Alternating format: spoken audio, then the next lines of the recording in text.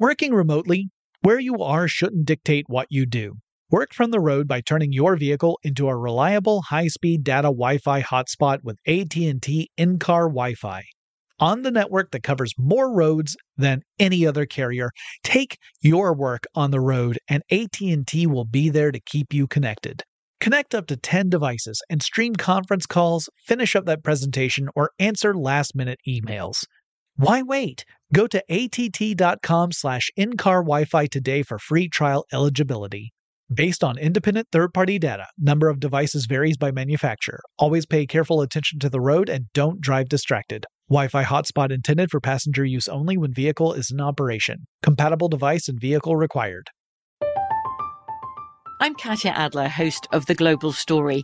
Over the last 25 years, I've covered conflicts in the Middle East, political and economic crises in Europe, drug cartels in Mexico. Now I'm covering the stories behind the news all over the world in conversation with those who break it. Join me Monday to Friday to find out what's happening, why, and what it all means. Follow The Global Story from the BBC wherever you listen to podcasts. When you think about the future, what kind of technology do you envision? Whatever the future holds, artificial intelligence will undoubtedly be at the heart of it all. Join Graham Class as he hosts Season 2 of Technically Speaking, an Intel podcast, and hear from the minds transforming healthcare, retail, entertainment, personal computing, and more with the help of AI.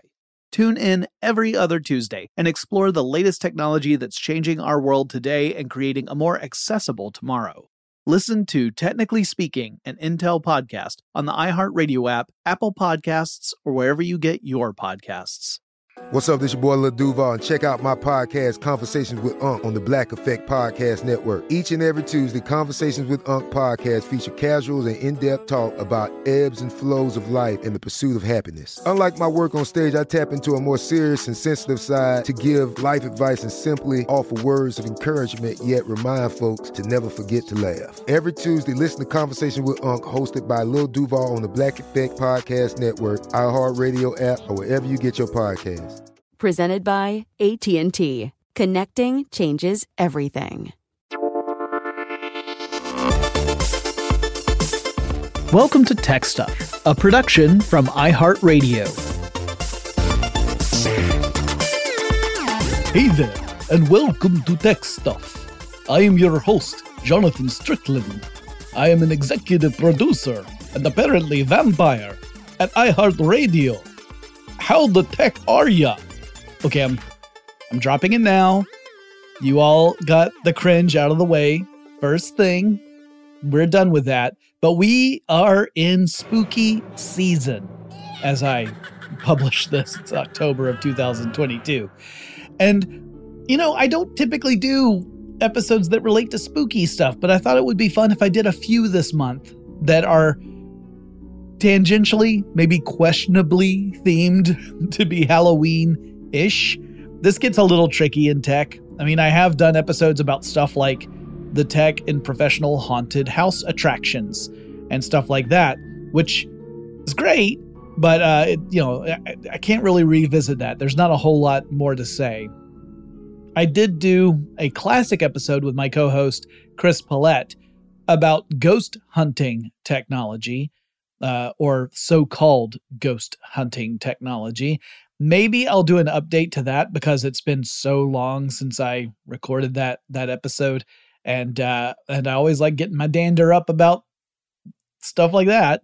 But pickings are slim when you look at stuff that you can theme toward Halloween in the tech space. But yesterday in the news episode, I talked about how some hacktivists, who at the very least are sympathetic to the Kremlin, use distributed denial of service attacks, or DDoS attacks, against a dozen or so U.S. airport websites. Not air carriers, not the airlines, mind you, but the airport websites. And the attacks brought down some sites for a few hours, but otherwise had very little impact on travel. Now, you might say, okay, but how are you connecting DDoS attacks to Halloween? Well, the tenuous connective tissue is that to pull off a DDoS attack, hackers first have to assemble a botnet, which is a collection of compromised computer systems. And another phrase that sometimes describes a bot is zombie, and botnet would be a zombie army.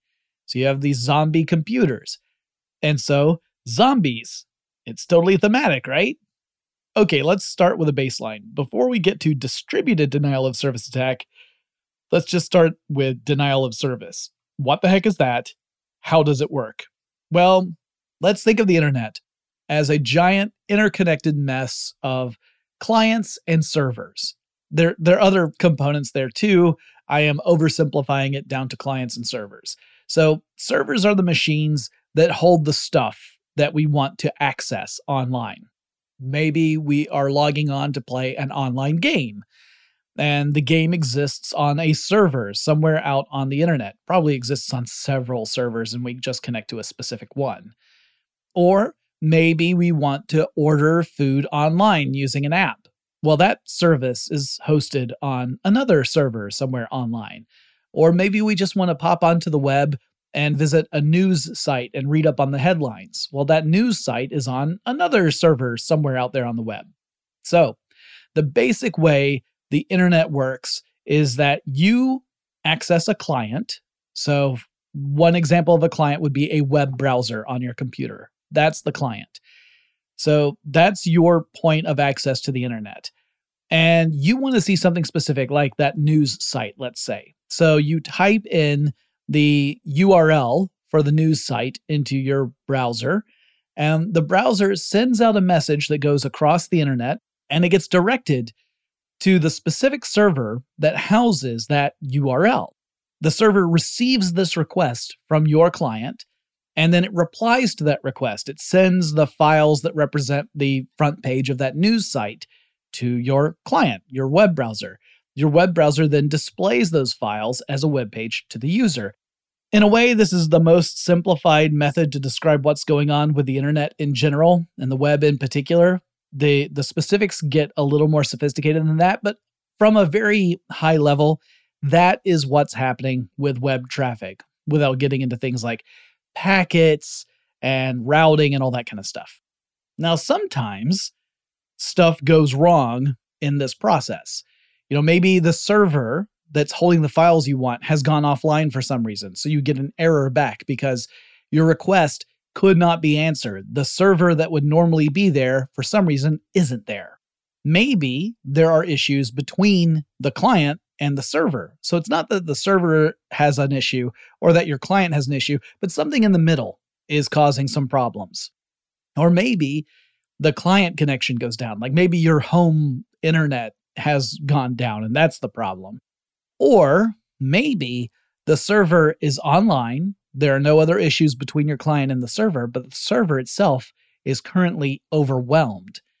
Now that can happen naturally without malice involved. So let's say, for example, that word gets out about a new video game console, let's say, and everyone knows when that console is officially going to go up for pre-order, and you can go straight to this company's website and sign up for a pre-order the moment it becomes available, and you will be first in line to get this brand new video game console. And lots of people know about this. So tons of people are interested and invested in this. So the appointed hour arrives, and now millions of people around the world are all frantically attempting to connect to the same server to put in their pre-order. And the server is just overwhelmed by the mass of incoming traffic, and it slows down the server's ability to respond to the requests. So everyone's starting to experience these long delays as they try and connect. And you get increasingly frustrated because you're waiting and waiting and waiting for a web page to load in your browser. And the server's doing its best to respond to demands. Sometimes this kind of situation can be enough to actually cause the server to crash entirely, which is even more frustrating because then it has to go through the whole reboot process before you can connect to it again. And that obviously makes matters more frustrating. And like I said, this all can happen naturally just due to demand. We've seen it happen multiple times, even in modern day. Like we saw it happen a lot early in the days of the web. because of, unexpected demand. But it still happens today too. However, this thing that can happen naturally can also be caused to happen artificially. A nefarious person can try and create that sort of situation on purpose. Now, this brings us to a denial of service attack, or DOS attack, DOS, big D, little O, big S. All right, so there's an analogy that I love to use when talking about denial of service. I'm going to use it again. So imagine for a moment that anytime anyone rang your doorbell or knocked on your door, you absolutely had to go answer the door. You couldn't pretend not to be home or ignore it. You are compelled. You have no other option. You have to answer the door. Now, let's say you're at home and you've decided that you want to make yourself a snack. You're feeling peckish. So you start to head to your kitchen, but then someone rings the doorbell. So you turn around and you walk to the front door and you open it, but there's no one there. So you close the door and you head back inside. You start heading back to the kitchen, but you get 2 steps toward the kitchen and the doorbell rings again. So you do a 180, you walk back to the door and you open it. There's no one there. Those darn kids. And now you're getting irritated, possibly because you've got some low blood sugar going on because you haven't had your snack yet. So you close the door, you turn back to head toward the kitchen. Bing bong goes the doorbell, and you turn around again to answer the door, and once again, no one is there. And this happens over and over. And because you are compelled to answer the door, you can't ever make any progress doing anything else. And then eventually you just collapse in frustration, starvation, and confusion. And a denial of service attack is really similar to this. A basic one might be that someone is sending a message to a server, but the return address for this message goes nowhere. So it's a message that's going to a server, but the server has the wrong information about where that message came from and where it has to send its reply. So the hacker's just sending message after message to the server with this false return address, and the server has to answer each one. That's the server's job. So the hacker is just flooding the server as much as possible to bring it down, because the server can't just ignore incoming messages. If a server ignored incoming messages, the basic operations of the internet would break down. Now, that kind of attack is actually not that hard to defend against, because if you do detect it, if you detect that there's an unusual amount of traffic coming from a single source, even if that source is a fake IP address, you can just block anything coming from there. And then you can keep accepting other traffic, and it's in the grand scheme of things, relatively easy to deal with a denial of service attack, a basic denial of service attack. But the denial of service attack is small change compared to a distributed denial of service attack. This is big D, little o, big S, DDoS. So to do a DDoS attack, a hacker needs access to a bunch of computers. This is the distributed part. And working together, these computers, which could number in the millions for a particularly huge zombie army or botnet, they can all work together to send messages to a targeted server, which then gets bogged down trying to answer all these messages. Now, if this podcast were instead a book, I would have put a footnote up there when I mentioned large botnets. It is hard to get a real figure for how big a botnet is. You can make some estimates, but it's hard to get a firm grasp, largely because computers are not necessarily always on, right? They're not always connected. You might turn your computer off, or your internet connection might go down, or whatever. And so it's not easy to actually quantify how big these botnets can be. However, we have some general idea of some of the largest ones. So there was a botnet, still is a botnet, associated with a Trojan called Zeus that involved more than 13 million computers. So they can be quite large. Also, I should add, botnets can be used for lots of other stuff besides DDoS attacks. That's like one of the easily identifiable reasons for a botnet, but there are other ones as well. Also, just adding that you should always be careful to make sure your machines don't become part of one, which means practicing good etiquette online. Making sure you're not downloading files that are coming from questionable sources, not clicking on links that are coming from questionable sources, all the basic stuff you know about. These are reasons why that's important to follow. All right, we've got some more to say about zombies, but first let's take a break.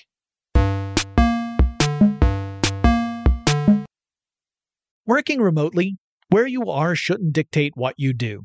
Work from the road by turning your vehicle into a reliable high-speed data Wi-Fi hotspot with AT&T in-car Wi-Fi. On the network that covers more roads than any other carrier, take your work on the road and AT&T will be there to keep you connected. Connect up to 10 devices and stream conference calls, finish up that presentation, or answer last-minute emails. Why wait? Go to att.com/in-car Wi-Fi today for free trial eligibility.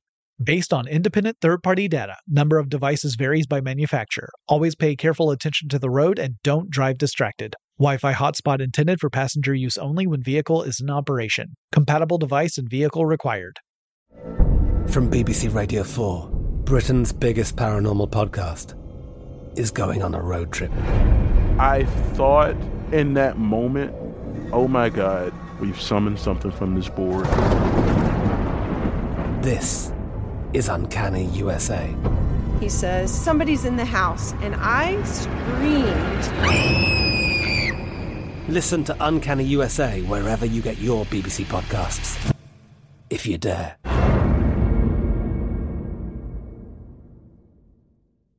Get emotional with me, Radhi Devlukia, in my new podcast, A Really Good Cry. We're going to talk about and go through all the things that are sometimes difficult to process alone. We're going to go over how to regulate your emotions, diving deep into holistic personal development, and just building your mindset to have a happier, healthier life. We're going to be talking with some of my best friends. I didn't know we were going to go there on this.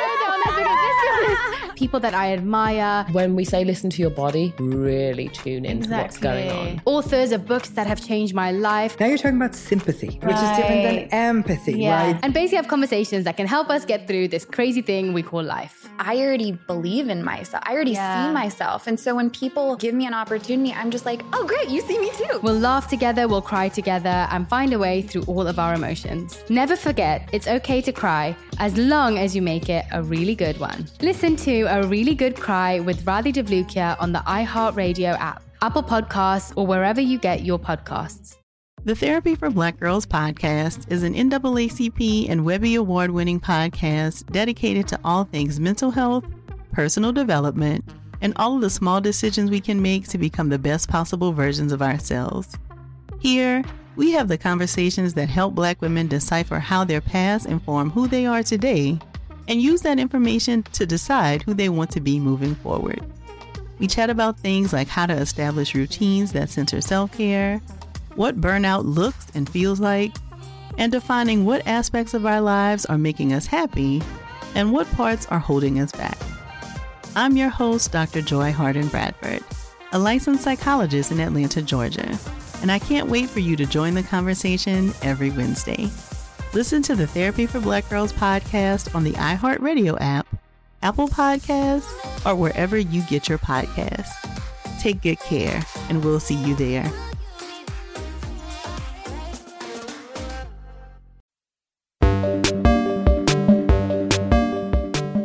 We're back. All right, so for a DDoS attack to work, first you have to actually gather your zombie army.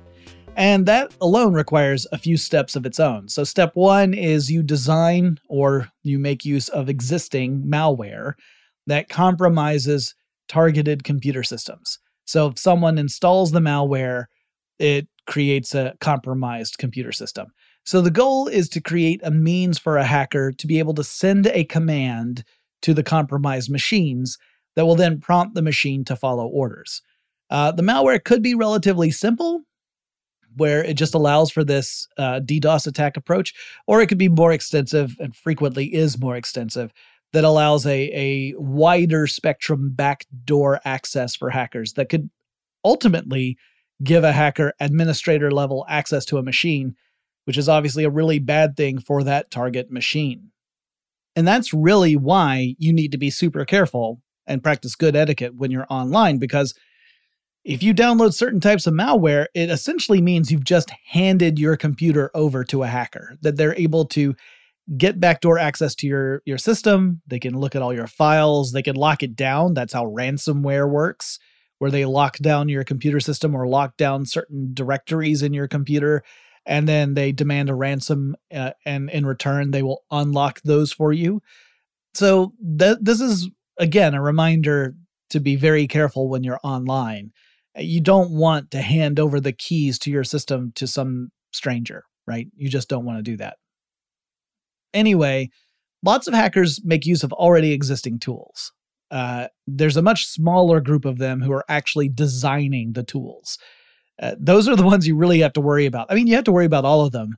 The ones who just make use of pre-existing stuff in order to advance their own agendas, often they are dismissively referred to as script kiddies. They are taking existing script or programming and making use of it, but they're not writing it themselves. That's a term that's often used for them. I find that term to be problematic simply because it doesn't reduce how potentially dangerous they can be. If you dismiss them and you think that they're not an issue, then you might be setting yourself up for being victimized. So I don't really like using the script kiddies designation. Anyway, a lot of the time, hackers hide malware packages inside a larger, seemingly legitimate file. And this is called the Trojan method. It's named after the Trojan horse of ancient legend. So instead of packing a bunch of soldiers inside a big wooden horse, these digital Trojan horses have a malware package hiding within them. So you design the Trojan to look like something else, maybe something that folks would really like to get hold of. This is one reason why you'll hear people caution others about downloading pirated files. You're going to sources where you've got, stuff that's like games and movie files and all this kind of stuff supposedly ready for you to download. It's not just that the matter of piracy itself is illegal, that you're essentially stealing.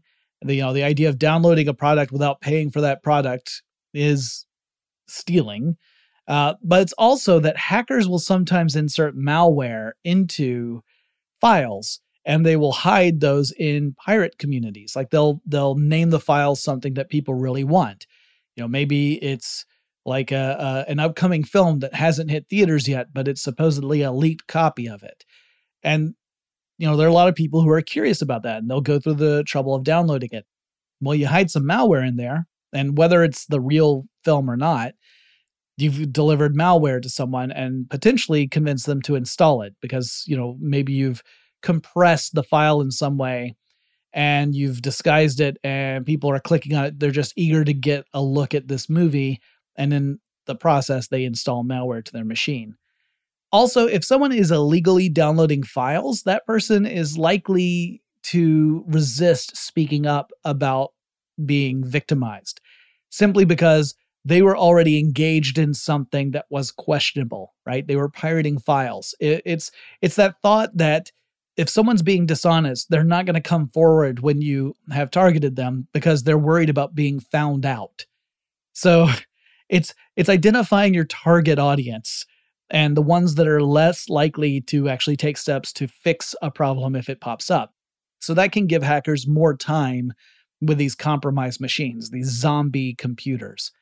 So hackers build up their zombie armies, their botnets, by distributing the malware in various ways. The Trojan method is just one of many. There are lots of others. And they monitor the botnet as it grows. They're essentially administering the botnet in the back end. They have the ability to send out commands. This is why you get concepts like a zombie army, because the individual compromised devices are the soldiers of that army. The hacker ends up being the commander of that army and can send out commands to the entire army. And maybe the hacker doesn't take action right away. Maybe they just sit and wait. They have this growing number of devices that are part of their army, and they just wait until the time's right.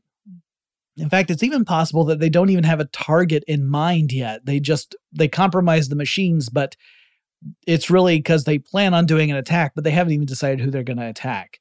That can sometimes happen too. But when the time comes, they send out the command to all these infected devices, at least the ones that are currently online, and they direct these devices to all start flinging messages at the target server, and boom, you got your distributed denial of service attack carried out by zombie computers. Spooky! Now, DDoS attacks can get more complicated than how I've described. For example, it's also possible to make use of compromised Internet of Things devices. They don't have to just be computers. And you may have heard me speak in past episodes about issues with IoT security in the past. Some companies are not very good at securing their devices properly. So you'll get a manufactured product. There's poor security on that product. The assumption is just that it's not going to get targeted. There's a great example of various manufacturers that have used a common login and password for devices, like including routers, where there's a generic login and password. And if you know the generic login and password for those routers, it means that you can access any router where the user has not made the effort to change those. And as you might guess, most people don't go to that effort. Most people fail to go in and change the default settings on their various devices, which means if you know the default login, you can access those devices, right? Even if you don't have access to other stuff on the network. So then hackers can get access to a very large install base of Internet of Things devices in this way. Forescout Research Labs looked at more than 8 million devices in the IoT field, and they found that there are some particularly weak examples, and they happen to be in very important places. They found that one category of device, of IoT device, that tends to have pretty weak security are medical devices. That is terrifying. They also found that networking equipment was particularly weak with security. Again, this is like the infrastructure, the bones upon which everything is built, and those are weak points. In a way, it almost doesn't matter how much security you've built on top of everything else. If you can get at the underlying networking equipment, you can cause some real havoc. So it's possible to direct these kinds of devices to also send internet traffic to a targeted server. So a zombie army may not be composed of computers. It could include stuff that's well outside your typical computer. And as more devices join the Internet of Things, this problem continues to grow. And while companies like Cloudflare, which we'll talk about in a couple of minutes, have really come up with some mitigation strategies to deal with DDoS attacks, the attackers are always looking for other ways to be effective. DDoS attacks can also be sophisticated in other ways. So I gave a big overview of how DDoS works. But while that is an overview, you need to know that there are different types of DDoS attacks that target different elements or layers of a network. So you've got, you could think of networking as different layers, with each layer corresponding to a specific subset of tasks. And I'm not going to go into the full layer description. I've done episodes about that in the past, but my point is that a DDoS attack can target a specific layer. And if you use a DDoS attack that targets multiple layers using lots of different computers, that becomes a very sophisticated DDoS attack, one that is much harder to defend against than a DDoS attack that targets just a single layer, like the web server layer that I kind of described earlier. The one that took down the airport websites that I mentioned at the beginning of this episode. That was a very simple DDoS attack. It was attacking a specific layer, just one, so it wasn't a multi-layer attack, and so was therefore easier to defend against. But they don't all have to be like that. They can be a multi-layer attack from multiple vectors, and that becomes a much more challenging issue to defend against. And the goal is almost always to gum up the network so that traffic slows to a crawl or it crashes entirely. So the goal is usually the same goal, right? You're just trying to disrupt connectivity to a specific target. But there are different ways of doing that, whether you're attacking the server itself or you're attacking elements within the internet that direct traffic to that server. And maybe in a future episode, I'll go into more detail about that, but that's going to require like a full-length episode. So we're going to leave that for now. We're also going to take another quick break. When we come back, I'm going to talk more about Cloudflare and how Cloudflare helps protect against things like DDoS attacks and keep us safe from the zombies. But first, this break.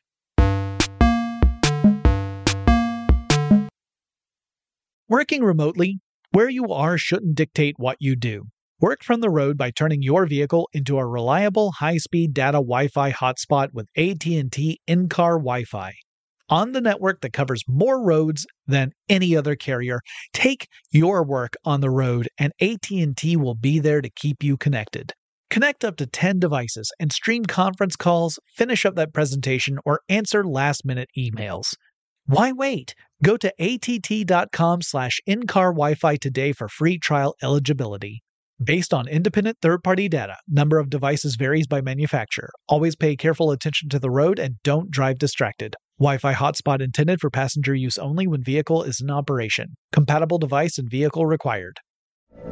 From BBC Radio 4, Britain's biggest paranormal podcast is going on a road trip.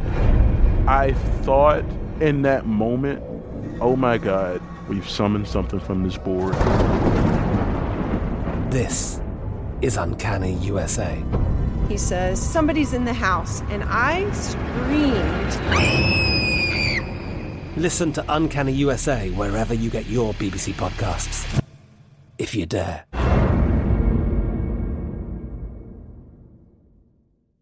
Get emotional with me, Radhi Devlukia, in my new podcast, A Really Good Cry. We're going to talk about and go through all the things that are sometimes difficult to process alone. We're going to go over how to regulate your emotions, diving deep into holistic personal development, and just building your mindset to have a happier, healthier life. We're going to be talking with some of my best friends. I didn't know we were going to go there on this.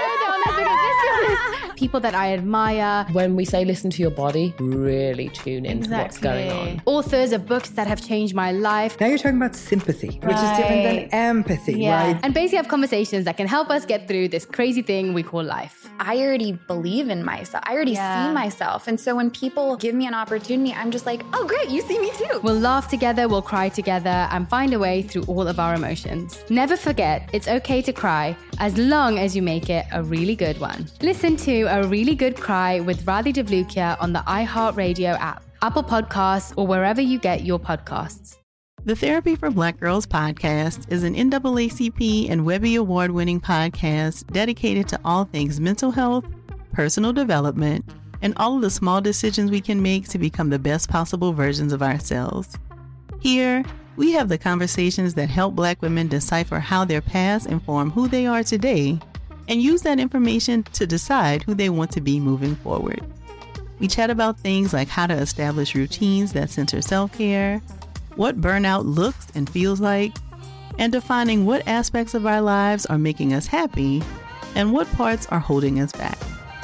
I'm your host, Dr. Joy Harden Bradford, a licensed psychologist in Atlanta, Georgia, and I can't wait for you to join the conversation every Wednesday.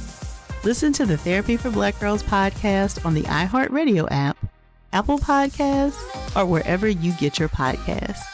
Take good care, and we'll see you there.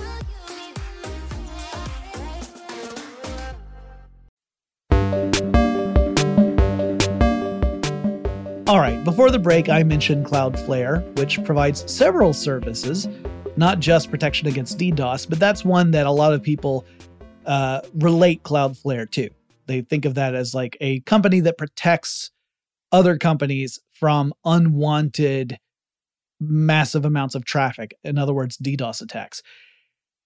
This is tricky because, at least initially, a DDoS attack can look like legitimate traffic to a server. And you don't want to block legitimate traffic, right? You don't want to proactively cut people off from connecting to a server. The whole point of servers is to allow clients to connect to them.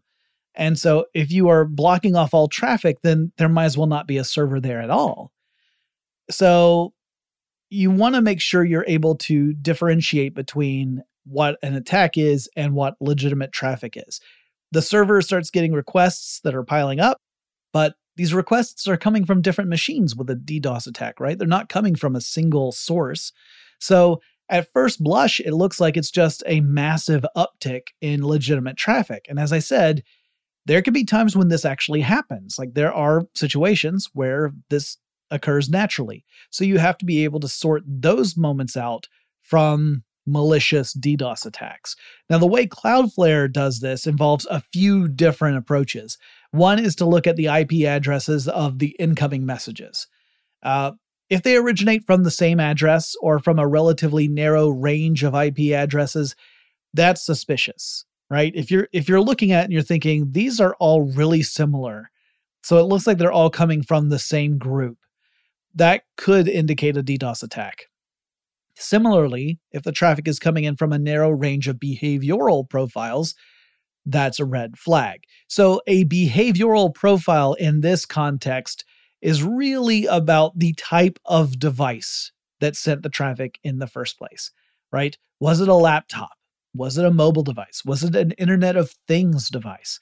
So if you are running a news site and you start to detect a ton of traffic that's coming in from smart thermostats, that's a big old red flag, because you can't really think of a reason why smart thermostats would be pinging a web server for a news site. So if you're Cloudflare, you might look at that incoming traffic and say, that's hinky. This is probably a DDoS attack. Also, if the surge in traffic starts arriving in patterns, like if you notice that every 30 minutes you get another surge, that's a red flag. If it's happening at a regularly, kind of timed interval, that looks artificial. That looks like that's a system that's directing waves of messages at a predetermined amount of time. If they're not coming in haphazardly, if they're coming in these waves, then that suggests it's an artificial attack. Or if you detect a huge traffic spike, but it's an unusual time of day, that's another indicator. For example, you wouldn't expect a ton of traffic to hit, say, a website for a line of credit unions that are on the East Coast of the United States at 2 a.m. Eastern time, for example, right? Because typically those sites should only really be getting huge amounts of traffic or even just regular amounts of traffic during the daytime for Eastern time.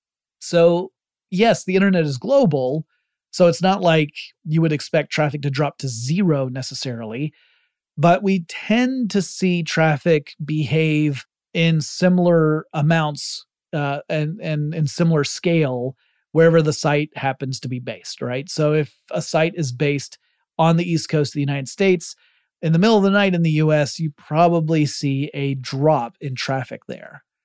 If you see a spike in the middle of the night, that's a potential indication of an attack. Now, obviously, that's not always true, but for certain types of sites, it's a good rule of thumb. So first, Cloudflare actually has to differentiate an attack from legitimate traffic.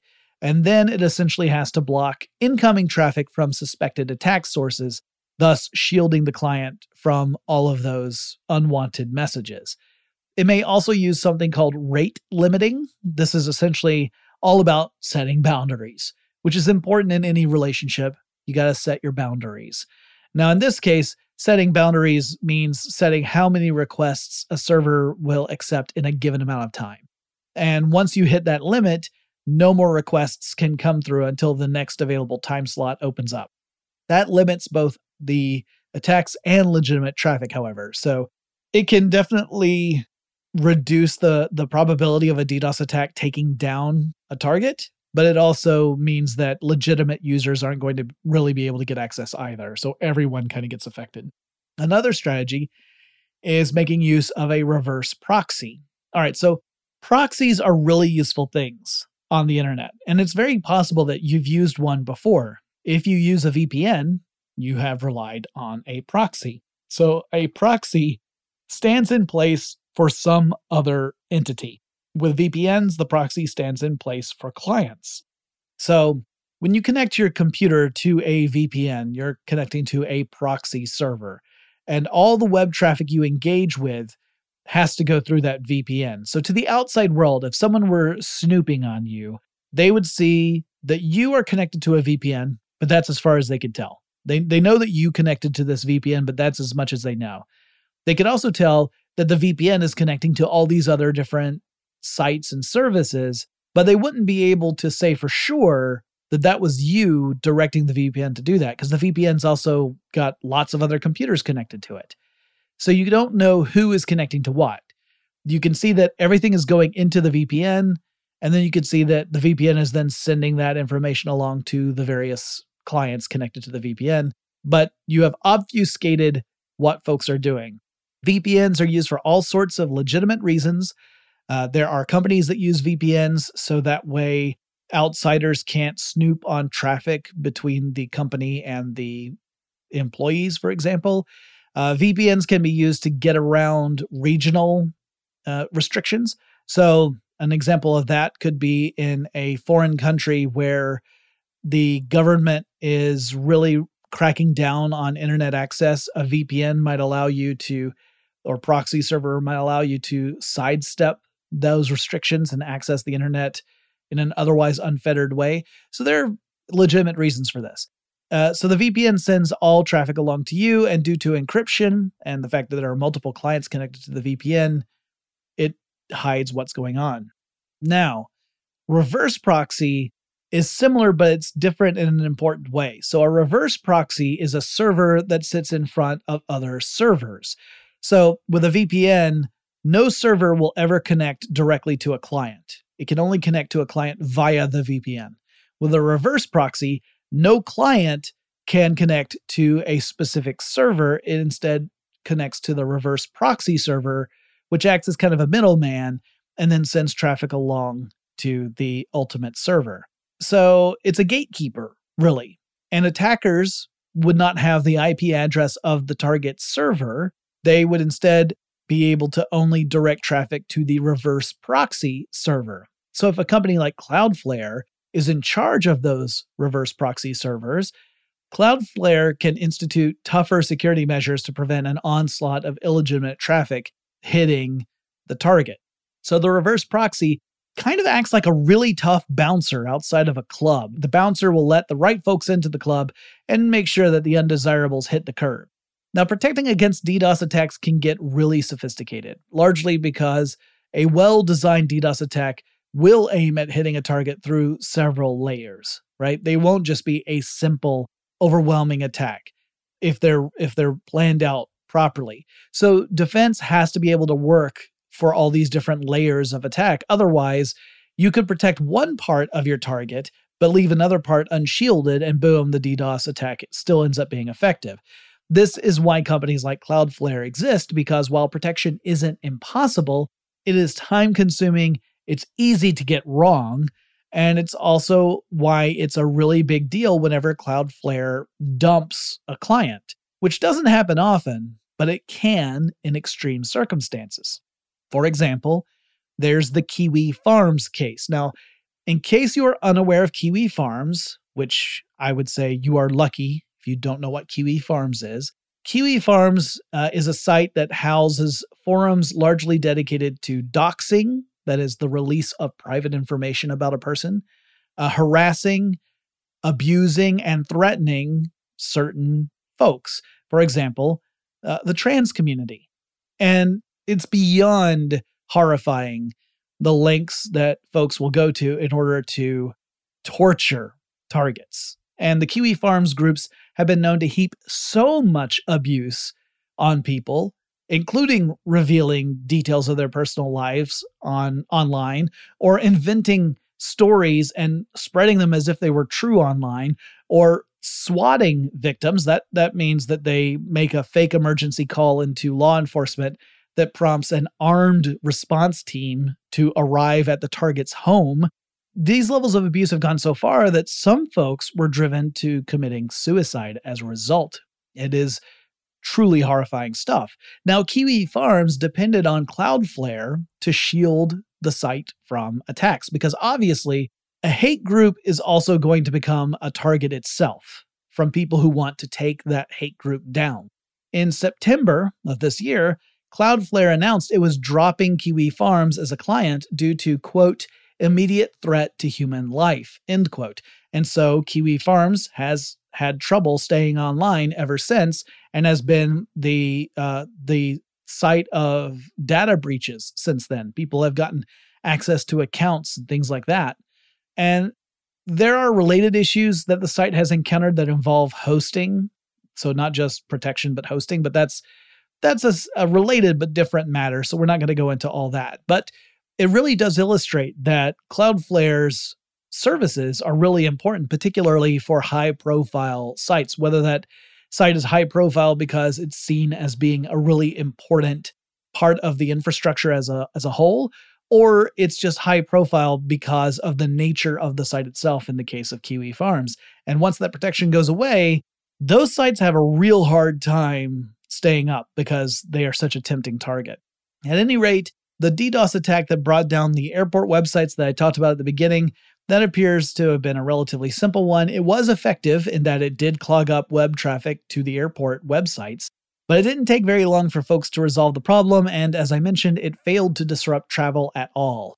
But we still see the occasional DDoS attack take down sites and services that have a wider impact on society, so it's not like these things are going away. And again, part of the responsibility falls to us as denizens of the online world to make sure that we are being as careful as we can so that we don't compromise our devices and have them join zombie armies. Some of it is beyond our control. Some of it falls to companies to make sure that they institute better security measures when they create internet-connected devices so that hackers don't easily have a skeleton key that gives them access to an enormous number of those devices.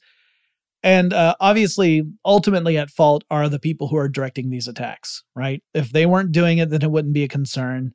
But we have to do our best to make sure we don't become part of the problem. Anyway, that was today's spooky topic of zombie computers and zombie armies. I'll be talking about lots of other types of spooky related stuff, questionably spooky related stuff this month. I'm still trying to figure out how I could do a Ghost in the Machine episode. I'll try and figure out if I can make that happen. And there's some other concepts that are floating around that I would like to tackle. If you have suggestions for spooky topics that are tech related, let me know. One way to do that is to download the iHeartRadio app. It's free to download and use. Just navigate on over to the Tech Stuff page. You can do that in the search engine and use the little microphone icon to leave me a voice message up to 30 seconds in length. Let me know if you would like me to use the message in an upcoming episode. I'm all about opt-in, so I will only do it if you tell me expressly that it's okay to do it. And the other way to reach out to me is on Twitter. The handle for the show is TechStuffHSW, and I'll talk to you again really soon.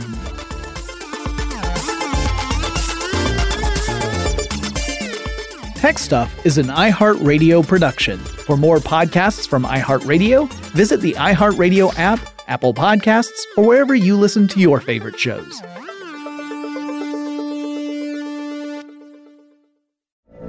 From BBC Radio 4, Britain's biggest paranormal podcast is going on a road trip. I thought in that moment, oh my God, we've summoned something from this board. This is Uncanny USA. He says, somebody's in the house, and I screamed. Listen to Uncanny USA wherever you get your BBC podcasts, if you dare.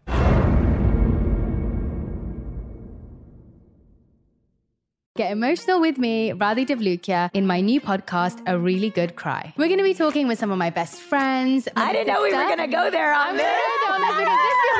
People that I admire. When we say listen to your body, really tune into what's going on. Authors of books that have changed my life. Now you're talking about sympathy, which is different than empathy, right? Never forget, it's okay to cry as long as you make it a really good one. Listen to A Really Good Cry with Radhi Devlukia on the iHeartRadio app, Apple Podcasts, or wherever you get your podcasts. It's brand new, Season 2.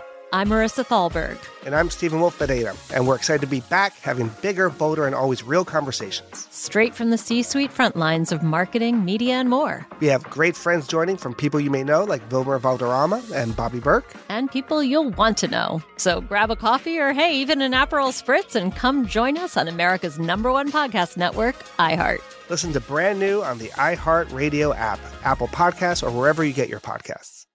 A rested child is a happy child. Sleep Tight Stories is a weekly podcast that brings comfort and joy to families worldwide with calming bedtime stories.